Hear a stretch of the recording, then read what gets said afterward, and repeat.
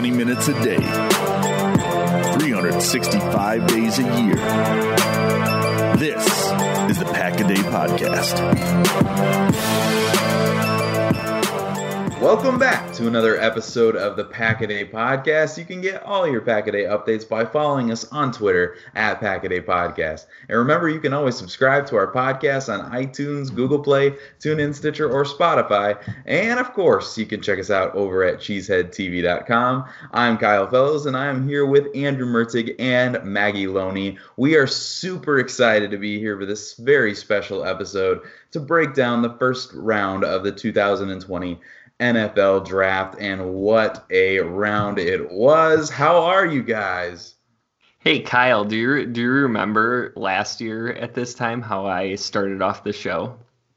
I don't remember, but I know the general tone. So it went something like, "It's the most wonderful time," right? Yeah. Do we need to think of a different tune this year? Are people not feeling that? I'm not sure. I'm afraid that there might be a very different tone out there right now. We'll see. Yeah. Maggie, how are you doing?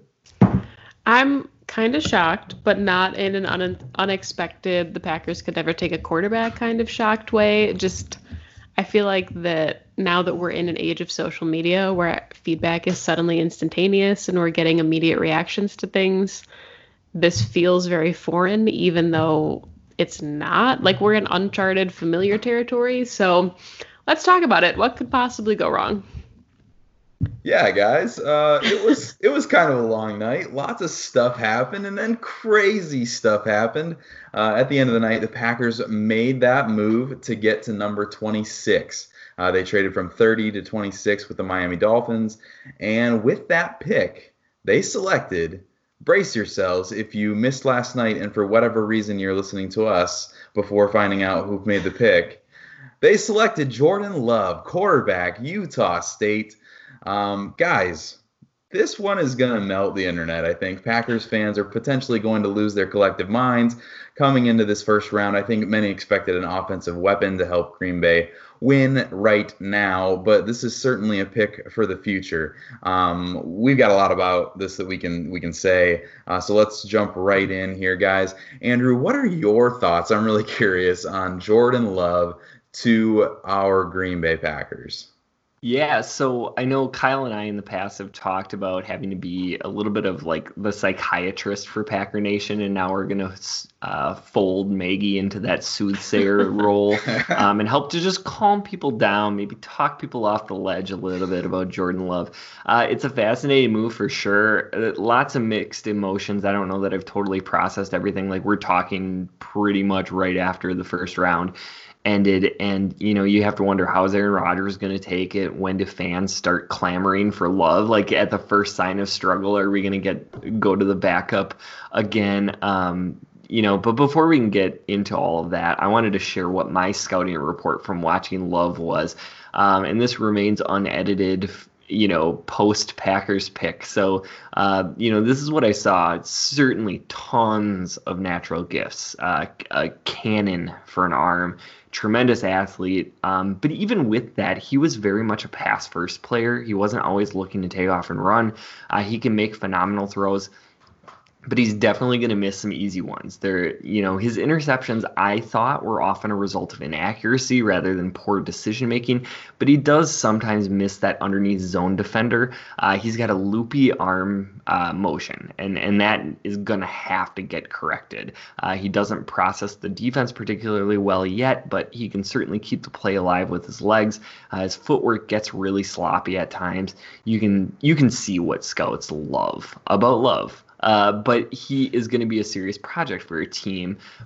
I think he can pay off huge dividends. So everything I just said, it's almost ironic. And I was talking to both of you about this before the show started. I was watching the 2005 NFL draft on ESPN2 earlier today, and they were saying so many of these same things about Aaron Rodgers at that time.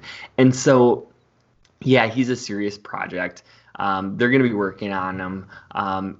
if LaFleur and Nathaniel Hackett are up for developing Love, I think he could be the next in line, and we could see that, three-peat that the 49ers were trying with Montana and Steve Young and then Steve Bono, which didn't really work. But, they're going to have 2 years of Rodgers for sure with his contract situation, unless something really weird happens. And so they're going to have that time to get Jordan Love ready to play. They're going to have an insurance policy if Rodgers doesn't stay healthy. So, it's interesting. That's really my summation. It's interesting. This is where we are right now. I have to say, when I saw Green Bay was trading up, I thought it was going to be for Patrick Queen. That was who I thought that they were going up to get. There was some buzz around Queen and the Ravens, and I thought maybe that was the move that they were going to make, or Denzel Mims, even though I didn't see the need to trade up for Mims. But wow, Jordan Love, when his name popped up, I wasn't upset, just shocked that it actually happened. We've heard about this for so long as a possibility. What's really interesting is that there were no teams between 26 and 30 who were thought to be highly interested in Love. So you have to assume that this trade up was to get in front of other teams who would have had interest in Love potentially. And clearly Gutekunst really, really likes this kid. It wasn't a situation where he was going to sit and take him if he fell in his lap. He went up and he got this guy. And there's going to be a ton of criticism around this pick, obviously. But I will say, when I watched Jordan Love expecting to not like him, kind of going in with that kind of preconceived idea that this was not going to be a player that I was going to fall in love with. Lots of love on this show tonight. I came away really, really impressed. He played LSU and made some incredible plays in that game. One of his last games of the year was against Kent State, and I know it is Kent State, but my goodness, Love marched his offense up and down that field over and over again with accuracy and rhythm, and his defense could not get a stop in that game, and Love just kept putting up points. I tweeted that I thought 2020 was probably a little bit early for the Packers to take a quarterback. That was kind of my feeling on the thing. But I came away from watching Jordan Love thinking that he was really going to be a great NFL quarterback when I watched him. So apparently Gutekunst thinks that, and apparently I was wrong about 2020 being a little bit early. Yeah, and I think to me this is kind of Gutekunst and his legacy, and I know it's really early to talk about legacy being in his third draft as the general manager of the Packers, but that's how it felt tonight. And I think that you look at Ron Wolf with Brett Favre, you look at Ted Thompson with Aaron Rodgers, this is Brian Gutekunst trading up to get somebody that he feels could potentially be a franchise quarterback for the Packers, knowing the history of the position and what that means to the Packers. And I think, if you look at already the comps that we've made with Reggie White being Ron Wolf's free agent, Charles Woodson being Ted Thompson's free agent, Zadarius Smith potentially being Brian Gutekunst and his free agent, this feels like a defining moment for the general manager span of Brian Gutekunst for however long he is the GM. And I totally get the frustration here in this pick. I do, you just took a 13-3 team, went to the NFC Championship game, and the Packers didn't immediately address a position that would have helped those 2019 Packers get over the hump. Instead, they traded for somebody that they're hoping doesn't start for at least 3 years. But to that, I say it's night one. And I think that the goal here was to find somebody that the Packers could give the keys to the car to if something were to happen to Aaron Rodgers. We saw what happened through the Brett Hundley experiment, the Deshaun Kaiser Bears game, half of a quarter experiment in 2018 week one. So the good news is for all of the fans listening that are not thrilled with this pick, the draft is not one night. So we're going to talk about it in just a couple minutes. There's plenty of talent still there, especially in night two. It's a really loaded draft at the positions the Packers have needs. So for me, there's still a chance for these Packers to make an impact where they need to right now. But I think that Jordan Love is fully an investment in the future and a pretty darn good insurance policy at this point if Goot is convinced that this is his potential franchise quarterback. You wouldn't trade up for somebody that you weren't fully sold on. Yeah, Maggie makes a really good point that this is about Brian Gutekunst's legacy. It's about his job as well. So obviously he's weighing this very, very heavily. And he feels very, very strongly about this pick. He wouldn't make it if he didn't.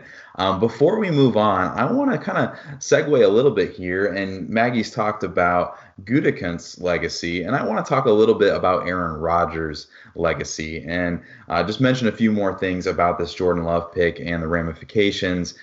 I will qualify all of this by saying it is almost 1 a.m. here in Michigan on the Eastern time zone. So anything I say, please do not hold against me as I've processed this. But the other day, Brian Gutekunst held a press conference, a call with the media, and I want to read a quote from what he said. He said, Aaron Rodgers is really focused on doing something here legacy-wise. Certainly, we're going to try to do everything we can to put guys around him to accomplish those things. And I think we thought that was probably weapons, wide receivers, and those kinds of things. But the thought crossed my mind. Obviously, Rodgers wants to win a title. Obviously, that is goal 1A. But what if Rodgers has expressed that he would like to have the opportunity to pay it forward? And maybe he wasn't thinking 2020, but down the line, much like Favre did, in that kind of situation, Rodgers may have kind of this idea that he'd like to help a young quarterback be the future. I don't know. This is just a kind of a crazy thought. But Aaron Rodgers may view his legacy as more than winning just another Super Bowl, but even more of helping the Packers continue to win Super Bowls for the next decade. I just found that quote really interesting at the time, wondering kind of what that meant. It sounded kind of strange. And now with the selection of Love, I'm even more curious about how Rodgers views his legacy, his role going forward, and obviously how he views this pick tonight as we, try to unpack all of this and what it means. Yeah, and I think, you brought up some interesting points there, too, because certainly Favre never viewed his role as the starting quarterback as helping to develop Rodgers. And so will Rodgers take on more of a mentorship role knowing that he never received that, or is he going to kind of continue the legacy of letting the young quarterback learn on their own? And then I think, one of the things I just wanted to sort of jump backwards in the conversation. I mentioned, some of my criticisms of Jordan Love, the loopy throwing motion, the bad footwork. Those are all things that can be coached. And so I think, that doesn't guarantee that Love's going to be good and that he's going to take to that coaching up. Decision making is a much harder thing to learn, but certainly, I wouldn't write him off because he was, quote unquote inaccurate at times in college, because those are definitely very correctable things, and things like I mentioned, Aaron Rodgers was able to do. So you did lead us off, Kyle, was saying the Packers did give up pick 30 and 136, their fourth rounder, in order to move up and take Love. And certainly if Jordan Love turns into, a franchise quarterback, giving up a fourth round pick isn't going to seem like a very big deal. But that does mean that there's going to be a very long stretch between the end of the third round, where they pick late tomorrow night, and where they're going to end up picking in the fifth round. So unless they do a trade back or, find a way to package some picks to move up into the fourth round, potentially we could have a very boring early Saturday part of the draft. So, that's some interesting things to take into consideration. But we wanted to talk a little bit, obviously there were 31 other picks tonight, and talk a little bit about some of our takeaways from around the league. Yeah, so lots and lots happened tonight. I think we thought we would see kind of a chaotic first round with the lack of a lead up to the draft as a process that we normally see. But we didn't see quite probably as many trades as I think I thought we might see, especially early. But it was really interesting to see how things progressed as we got into this draft a little bit further. My biggest takeaway was that the NFL liked these wide receivers enough to take the top ones pretty early. There was a lot of talk about how the league may wait on receivers in this really deep class. And for just a second, it felt like some of these top wide receivers might fall a little bit. It kind of looked like Lamb might even fall to Philly, and maybe Justin Jefferson would get into range of a trade up and those kinds of things. But nope, Lamb got scooped up, and Justin Jefferson I don't really want to talk about this right now, but this happens every single year. You fall in love with a prospect, and then they end up going to division rival. And Justin Jefferson was up for that task this year, going to Minnesota. Of course, they picked him at 22. And so what started kind of feeling hopeful, this feeling at the beginning of the draft that one of these top wideouts would fall, ended up in devastation as the Vikings stole fan favorite Justin Jefferson. But I really did think it was interesting that the league thought the top wideouts, Ruggs, Jeudy Lamb, Rieger, Jefferson, Ayuk, were worth taking early, even though there's plenty of depth to be had later. And from a Packers perspective, it was a little painful to watch those names come off the board. Yeah, I think that especially from, following Twitter and all the different Packer avenues, once CeeDee Lamb was still on the board for the Cowboys, there was this overwhelming sense of like maybe the Packers will trade up, or maybe the talent is sliding enough to align with what we all thought maybe the Packers would have a perceived need as. So to me personally, I think my two favorite moves on night one have to be Javon Kinlaw going to the 49ers, because that defense is already phenomenal. And then you add a player like Javon Kinlaw, who maybe fell a little bit. I don't know if you can say he fell in the teens, but he makes a lot of sense for that defense. And then, of course, CeeDee Lamb going to the Cowboys. I kind of thought CeeDee Lamb might be the first receiver off the board. So for him to go third to the Cowboys to pair with somebody like Amari Cooper that immediately helps out in offense, and a quarterback like Dak Prescott who's still developing. But I think, to me, maybe if you look at night one, unless you say the Raiders, the Packers probably made the most shocking move of the night. And I don't know if we can call it shocking because it was still mocked a bunch of times that the Packers would be interested in a potential quarterback. And I think, as we kind of sit here and rationalize everything, I don't know that we can fully understand now what this pick means or what the immediate impact is, because I don't think there is necessarily an immediate impact, Jordan Love coming to Green Bay. But I think it's something that we'll certainly be talking about in 5 years, 3 years, when we look back at this 2020 draft class, whatever else happens the next two nights, to figure out, was it worth trading up from 30 to 26 for a selection, again, for a guy that you're hoping maybe isn't even going to see the field?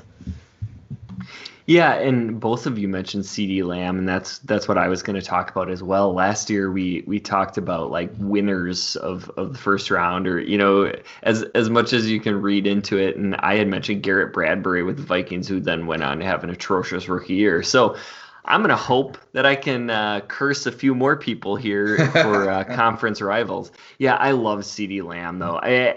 He was my number one wide receiver. He was a top 10 prospect for me easily. And so him sliding and ending up in Dallas was heartbreaking. I was hoping he'd stick in the AFC somewhere, but their offense could be really, really special. I know they still have to replace Travis Frederick, but their offensive line still has a lot of really good players. You have Dak, Zeke, Amari Cooper, now CeeDee Lamb. Mike McCarthy is going to have a lot of toys to play with, and that could create a lot of problems for many defenses around the league. I thought Brandon Ayuk to San Francisco was a really good move. That one hurt me personally. I thought he'd be the perfect weapon opposite of Devontae, and now, you see the 49ers get better on offense without having to take too much of a step back defensively, because, they replaced DeForest Buckner with Javon Kinlaw. So really interesting there. Some bizarre moves, I thought. The Dolphins taking Austin Jackson, the Raiders taking Damon Arnett. Those seemed like big surprises to me, and I know I was lower on Jackson the most, but to me, it's kind of puzzling to take a guy who is going to need some development and maybe at this point is a little bit of a questionable pass blocker to protect your new franchise quarterback who already has injury concerns.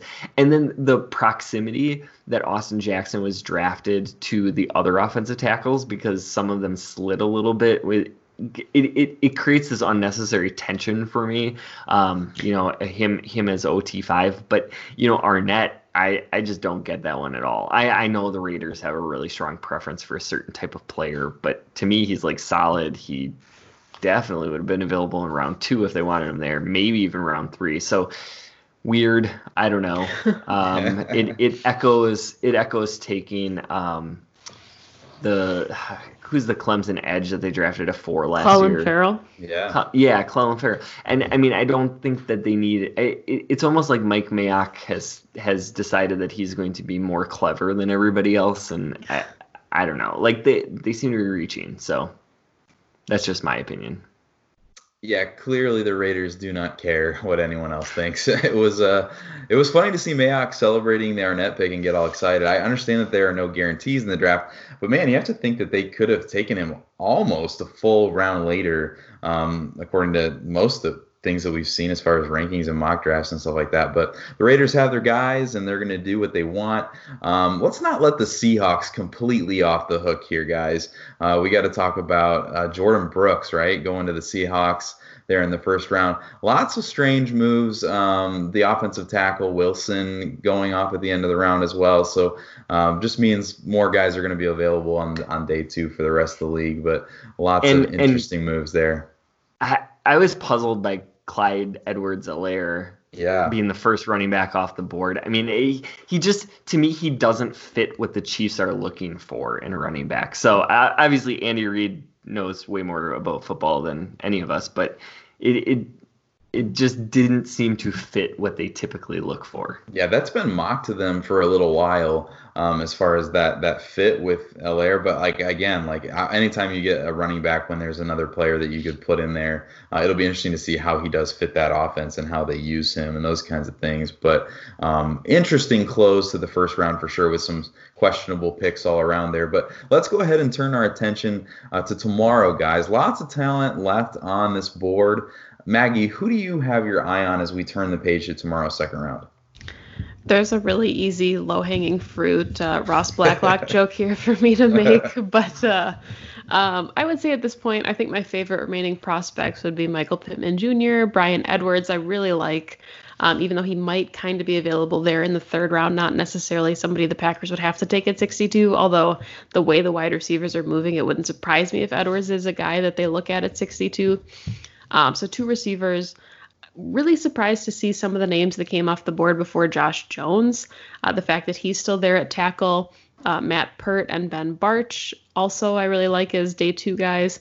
Then Matt Hennessy and Ben Bredesen at interior offensive line. Ross Blacklock at interior defensive line. And then Akeem Davis-Gaither at inside linebacker. But I guess to me, does this first round of the draft show us that maybe we don't know what we don't know? I mean, are we thinking that the Packers have these very specific needs and these are players that meet the needs, and then, corner or safety is the pick at 62 tomorrow? To me, I think there's just kind of, we're not fully in alignment with our perceived needs and then the team's perceived needs. So to me, this is where it gets really interesting now, as Jordan Love already kind of deviated from what we thought was going to be the selection. So we maybe have some perceived notions of who the picks will be tomorrow in the second and third rounds. And now, it could be completely different than what we're expecting. But I think that's what makes this draft so interesting. Yeah, and as I was crossing guys off my top-rated prospects, I ended up with only 4 players with first-round grades that were remaining at the end of the night, and that was running back Jonathan Taylor, wide receiver Laviska Shenault Jr., offensive tackle Lucas Niang, and then Ross Blacklock, like you mentioned. And so I think there actually is a possibility that both Niang and Shenault could be available at 62. Both could be targets of trade-ups, if the Packers really value them. And obviously, having given up that 4th rounder to move up in the first round, they're starting to maybe have a little bit more limited resources to do some of those trade-ups. But, if you're looking for end of the second, end of the third round picks, some names that might be intriguing at some of their positions of need, you have wide receiver, some guys I would expect to go in the second round. You've got Donovan Peoples-Jones of Michigan, KJ Hamler, Tyler Johnson, Michael Pittman Jr., Maggie mentioned, Van Jefferson, T. Higgins. I think Shenault's injury concerns may have him slide, and honestly, if they get Shenault, I know the injury thing is scary, but he is a first-round value if he's healthy. No doubt, probably more like a late teens, early 20 value if he's healthy, so that could be a sneaky good pick, and somebody that I certainly love. At offense tackle, you have Niang, Sadiq Charles, Ben Barch. You mentioned Josh Jones. Ezra Cleveland's still hanging around there, but I would imagine him and Josh Jones get snapped up pretty early in the second. At linebacker, you got Willie Gay Jr., Logan Wilson, Malik Harrison, Troy Dye. So, there's still guys out there that can be really good at those positions. And Maggie mentioned that the depth of this draft class mirrors Green Bay's perceived needs pretty well. So there's going to be talent available. Tomorrow night's going to be really important for Brian Gutekunst. Yeah, so what's really interesting is that so much of the top wide receiver talent is off the board. I thought some of these guys would slip a little bit. So Green Bay is going to have to make some decisions about what they want to do with those wide receivers. But with giving up pick 136 in the fourth round, that significantly limits their ammo, as we talked about a little bit, to move up in that second round, unless they plan on sacrificing their third round pick to jump all the way up in the second, which kind of seems unlikely. But just a quick note on the wide receivers, since so many went in that first round, and a lot of them went to teams with a obvious wide receiver need, I am curious to see if we see a little bit of more time passed between those wide receivers going in the second round that would help some of those wide receivers get down to where the Packers are picking, just because teams may not double up in the second and they may wait until the third round or those kinds of things. So just speaking some hope into existence, I guess, as we hope some of these guys fall a little bit. But other names that I'm sure Green Bay still covets are Ezra Cleveland, Josh Jones, as Andrew mentioned. I'm sure they'll have interest in Michael Pittman Jr. and Shenault, and we've heard plenty of buzz around the defensive tackle position as well. So I'd look at guys like Madubuike and Marlon Davidson as possibilities at 62 if they're there. And it probably would cause another Twitter meltdown, but someone like J.K. Dobbins could be in play in the second round if he were available. What we saw tonight was a really, really weird draft from the Green Bay Packers that may pay off in the long run, but we also saw a weird draft from much of the league, which means that lots of this perceived first-round talent is still on the board, which promises to give us a really fun second day of this draft. Yeah, and Kyle, I was just curious. I know you and I had a brief conversation about this, but you talked about the perspective of the Jordan Love pick kind of in regards to some of the things that are going on currently. Yeah, so, I mean, I kind of hesitated to get into this because there are, I want to say, political implications to it, but we're living in a time where we don't know what we're even going to be able to do even 6 weeks from now with the coronavirus and all that's happening in our world. So the NFL is obviously trying to do their best to put the league in position to have a season in 2020. But there is still a chance that we may not have football this fall. And as much as that would suck, I think we need to be prepared for that possibility, which also brings into conversation the future of the Green Bay Packers. And if you don't have a 2020 season and you get to 2021 and Aaron Rodgers is 37 years old and will turn, I believe, 38 at the end of that season, maybe the quarterback that you picked in 2020 may not seem like such a reach if you have a missing year of development and a possibility of a quarterback being able to sit behind another quarterback in Aaron Rodgers. So just something that I was thinking about when they made that pick. Obviously, nobody knows what's going to happen with the 2020 season, but an aging Aaron Rodgers is only going to continue to age with or without a 2020 season, and that may be something that weighs in this a little bit. Yeah, and thank you very much for sharing that. I know the pick, while it may not have been quote unquote a surprise, I know it was a little bit jarring, and I'm sure we'll be processing through Twitter. I know that Kyle and Maggie and myself really appreciate all the interactions that we've had. Whether it be through the Cheesehead draft party, whether it be through Twitter interactions, anything else that's going on, please let us know, what your thoughts are, and we're happy to interact with that. I was trying to show you guys this, but I realized my webcam makes everything backwards. I just made a sticky note in honor of Maggie that says Laviska Shenault no matter what. So I'm going to go ahead and put that right on the computer for tomorrow.